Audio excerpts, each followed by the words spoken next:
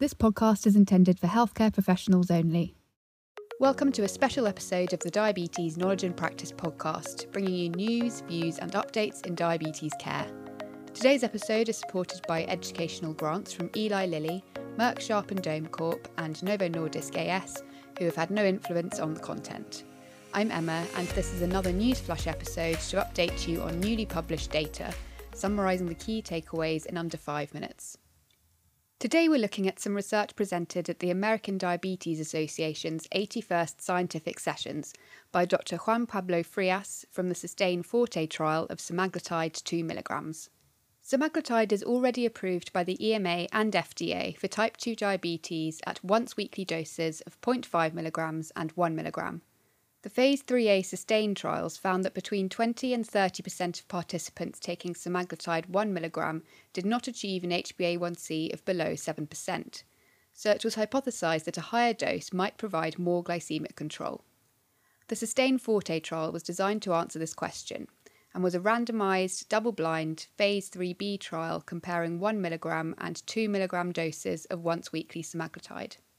The trial recruited 961 participants with type 2 diabetes who were taking metformin with or without a sulfonylurea, and who had an HbA1c of between 8 and 10%, so they were considered as needing treatment intensification to control their diabetes. All the participants entered a 12-week dose escalation period starting at 0.25 mg weekly and doubling their dose every 4 weeks to a maximum of 1 mg. After this 12-week period, they were randomised at a ratio of 1:1 to either stay at 1 mg or to escalate to 2 mg. All the participants then continued to take either 1 or 2 mg for a further 28 weeks, giving a total treatment duration of 40 weeks, after which there was a 7-week follow-up period. The primary objective was to establish that semaglutide 2 mg was superior to 1 mg in controlling glycemia, and secondary objectives included comparing the effect on body weight, hypoglycemia, and general safety and tolerability. At screening, the mean duration of type 2 diabetes was between 9 and 10 years, and the mean HbA1c was around 8.9%. Mean BMI was between 34 and 35, all participants were taking metformin, and around 53% were also taking a sulfonylurea. For the primary endpoint, the change from baseline in HbA1c at 40 weeks was a 1.9% reduction for 1 mg and a 2.2% reduction for 2 mg, giving a statistically significant estimated treatment difference of 0.23 percentage points between the two groups. The confirmatory secondary endpoint was change from baseline body weight at week 40, which was minus 6 kg for the 1 mg dose and minus 6.9 kg for the 2 mg dose, giving an estimated treatment difference of 0.93 kg, which again was statistically significant. There was also significantly greater odds of participants achieving a target of HbA1c below 7% with the 2 mg dose, which was achieved by 67.6% of those taking 2 mg versus 57.5% of those taking 1 mg, giving an odds ratio of 1.6 in favour of the 2 mg dose.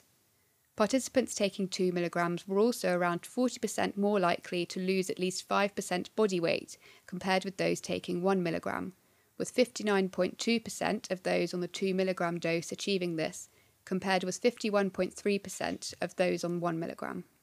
The incidence of adverse events for the 2 mg dose was slightly higher, with a rate of 56.8%, compared with 52.3% for 1 mg. Notably, this difference appeared to be primarily driven by gastrointestinal events, with a rate of 34% versus 30.8%. But the rate of serious adverse events was similar between the two arms, and in fact slightly higher in the 1 mg group, at 4.4 versus 5.2%. The investigators concluded that semaglutide 2 mg offered superior reduction in HbA1c and reduced body weight more compared with 1 mg, and also allowed more of the participants to achieve HbA1c and weight loss targets, with comparable safety and tolerability profiles. Full results of this study are currently in press for publication in the Lancet Diabetes and Endocrinology, and a label extension application for the 2 mg dose has already been submitted to both the EMA and FDA, so there should be news in the following months of whether this higher dose of semaglutide is approved for clinical use. We'll be bringing you more special news episodes throughout this series, so make sure you've subscribed to the podcast so you can receive these as soon as they're released, helping you to stay up to date. If you've enjoyed this episode, please leave us a review or rating as it helps other people find the podcast.